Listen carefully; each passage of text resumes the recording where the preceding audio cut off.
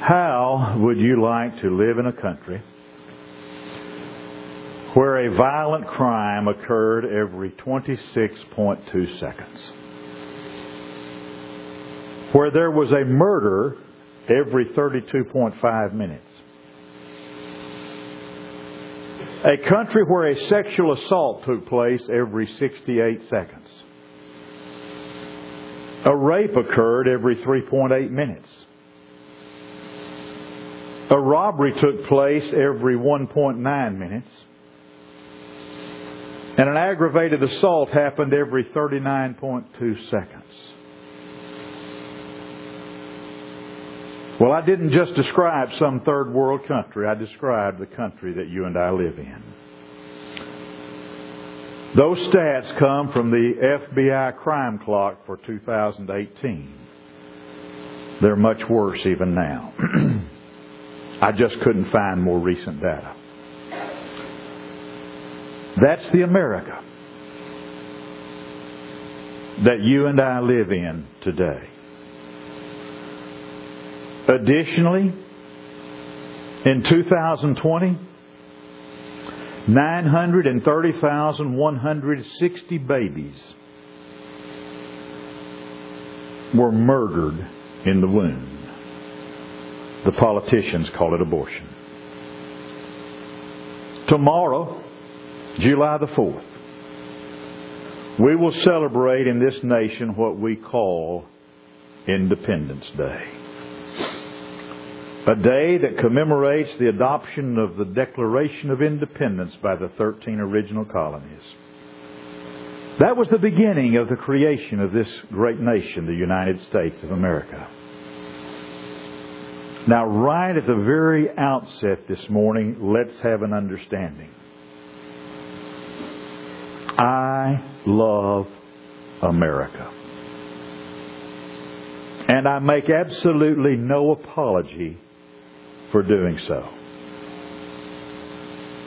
I love America, but I do not have to like the direction that America is heading in.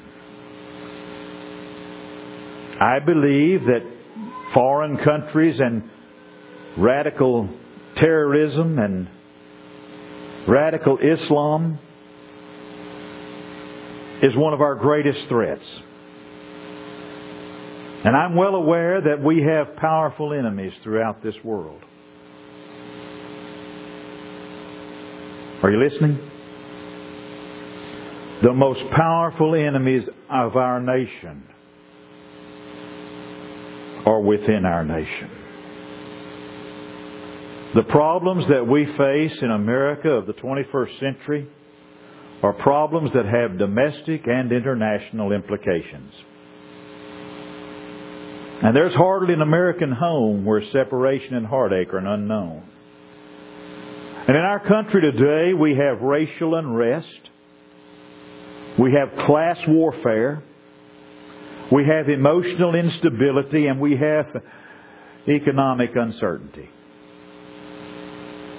And the sad part is the majority of this unrest is fueled by intellectually dishonest politicians and intellectually dishonest members of the news media.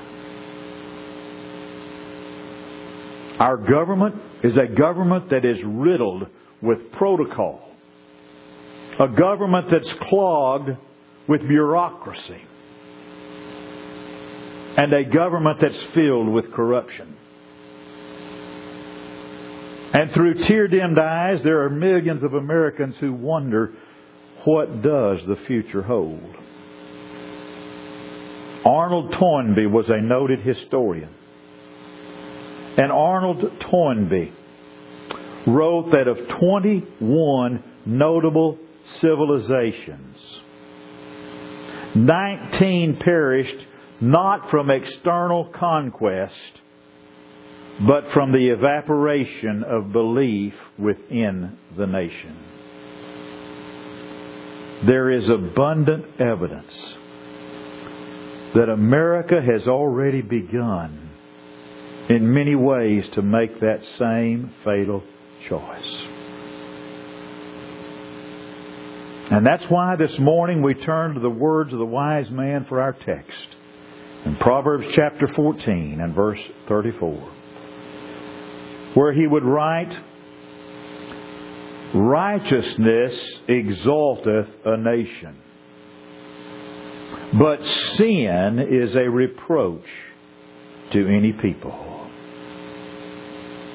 Maybe this would be an apt description of our nation.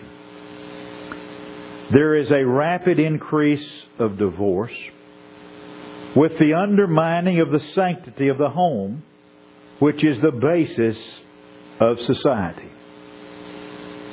There are higher and higher taxes with the spending of public money for bread and celebration. There's a mad craze for pleasure, with sport becoming every year more exciting and more brutal. There's the building of giant armaments when the real enemy is within. The decadence of the people. Finally, observe the decay of religion, with faith fading into mere form, losing touch with life, and becoming impotent to guide it. Does that sound like America of the 21st century? Actually, those are 5 factors that contributed to the fall of ancient Rome. Those are mentioned in the definitive work by Gibbons, The Decline and Fall of the Roman Empire. Now, as I said just a moment ago, I love America. And I am an unabashed patriot. I love America, and that's not just a recent thing. Unlike some folk that I've heard say things in recent years, I've been proud of my country all of my adult life. Now, I realize there are some folk who are ashamed of this country. I know there are some folk that try to go all over the world apologizing for America. I know there are people that stand on foreign soil and trash America and trash her institutions. And I know there are people that feel like this country's a mean-spirited place. And there are a lot of people that want to model America after the failed nations of Europe. And some today even want to model America after failed socialist governments. I have a great suggestion for those folks.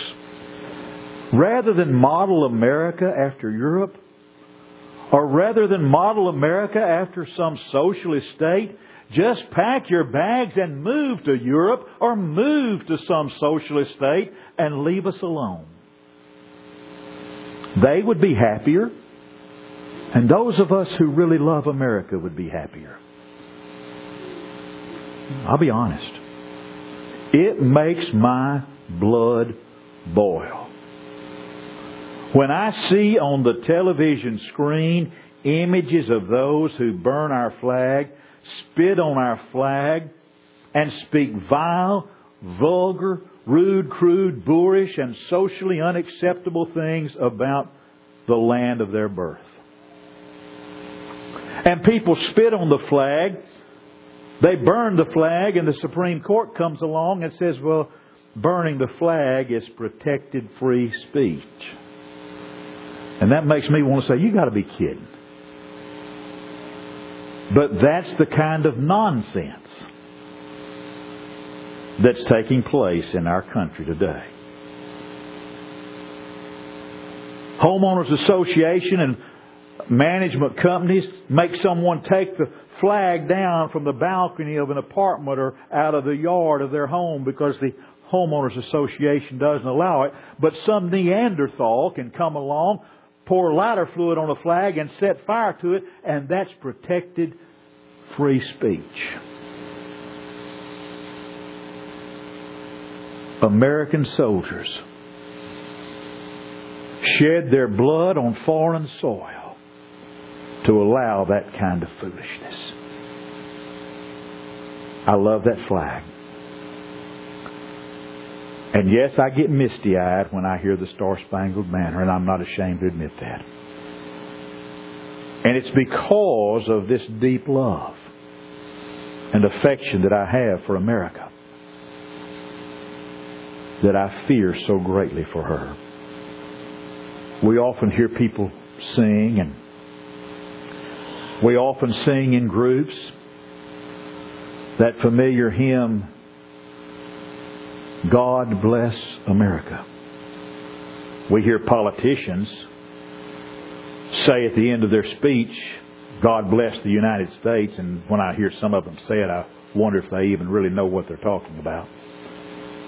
But that song closes, God bless America, my home, sweet home. But that brings to mind the question of the hour this morning. What kind of America can we expect God to bless? A great nation can survive a political or a financial collapse. No nation can survive a spiritual or moral collapse. And I would be remiss at this point in my judgment if I did not comment on some recent developments in our country. There was a football coach in Washington State a few years ago who got fired from his job because he dared to pray publicly on the football field following a game. They fired him. He filed a lawsuit. The Supreme Court recently upheld his right to pray on the field after a ball game. And I'm thankful to God for the sanity that led to that decision. And yet, as you watch the news reports, it was almost comical to see left-wing secular progressives lose their mind because this man could pray after a football game. And I'm rejoicing over the recent decision concerning the practice of abortion. I unashamedly rejoiced over the decision to overturn the Roe versus Wade ruling, because that opens the door, beloved. It opens the door, at least, for us to be able to place some restrictions on the barbaric practice of abortion. Something that some politicians and some groups are advocating be available even up to and including the moment of birth. You can call it abortion. You can call it a woman's right to choose. You can call it anything you want to. But it's intellectually dishonest. Abortion is nothing more than a euphemism for murdering an innocent baby. And to be honest, I can see no way to describe an abortion that is done simply because it would be inconvenient for the mother to have the child as anything other than murder. It's also the most unconscionable evil present in any society. Abortion does not make a woman less pregnant. It just makes her the mother of a dead baby. Now, why do I have those feelings?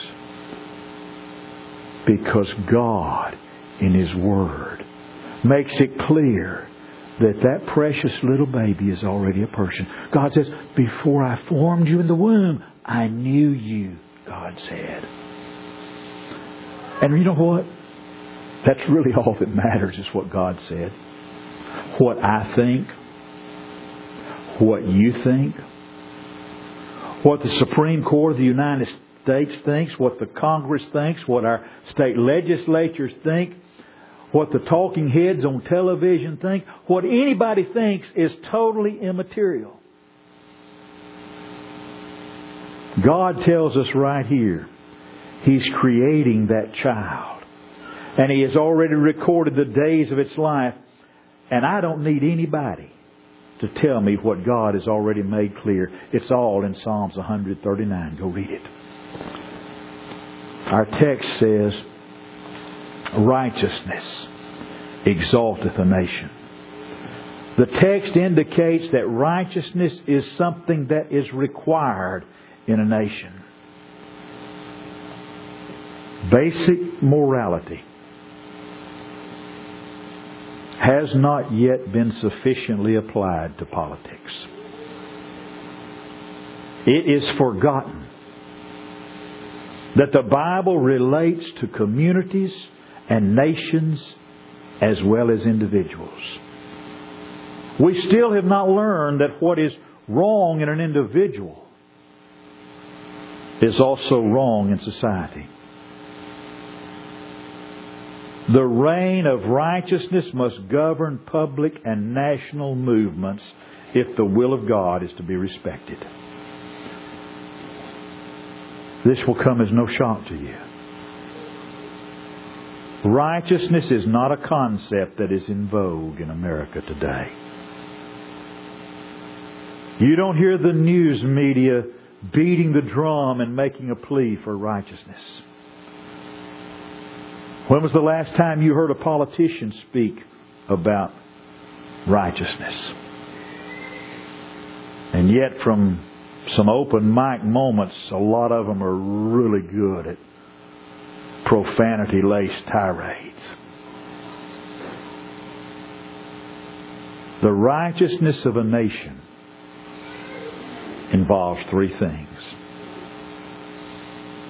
Number one, it involves and implies sovereignty. If there is such a thing as righteousness, then someone sovereign must determine what righteousness is. Humanity has a varied righteousness. In fact, a better term for it would be situation ethics. And as humans, you and I would never be able to agree on what is righteous and what is unrighteous. God is an authority on righteousness. In Psalm 98 and verse 2, the Lord hath made known His salvation. His righteousness has He openly showed in the light of the heathens. Righteousness implies sovereignty. Righteousness also implies a standard. And sadly, society today doesn't want a standard. Most of society will not even acknowledge that one exists. And that's the primary reason God's Word is so often attacked by unbelievers. If you go back to the founding of our nation, you will see that the Bible was a book that was held in high esteem. And there are both direct and indirect quotations from the Bible in the correspondence of the founding fathers of our nation. So righteousness of a nation implies sovereignty, it implies a standard, and it implies a straightness. It's one thing to admit there's a standard. It's quite another thing to make that standard your own. The word in our text, righteousness exalteth a nation. That word, it intimates a personal righteousness. It intimates a personal morality. And righteousness is a blessing to a nation. To the cynical politician, counsels of perfection that would command conscience in government are simply visionary and impractical. But beloved, there are such things as national sins. Sins that are committed by a great part of the nation. Sins that perhaps shamefully characterize a nation. Things like greed, dishonesty, and corruption in public office. Drunkenness, gambling, sexual immorality. Oh, and here's a tough one. Lying. Just listen. Just listen to the news reports, to the politicians, the talking heads. And do you know what the Bible says about liars? Over in the last part of Revelation, John, by an eye of faith and a vision, gets a vision of the holy city, the New Jerusalem, and he talks about what's outside the walls of the city. John talks about what's outside of heaven. He says, without are dogs and murderers and whoremongers and everyone that loveth and maketh a lie. I didn't say that. I didn't come up with it. It's right there in God's Word. Righteousness is obtained by following Jesus Christ.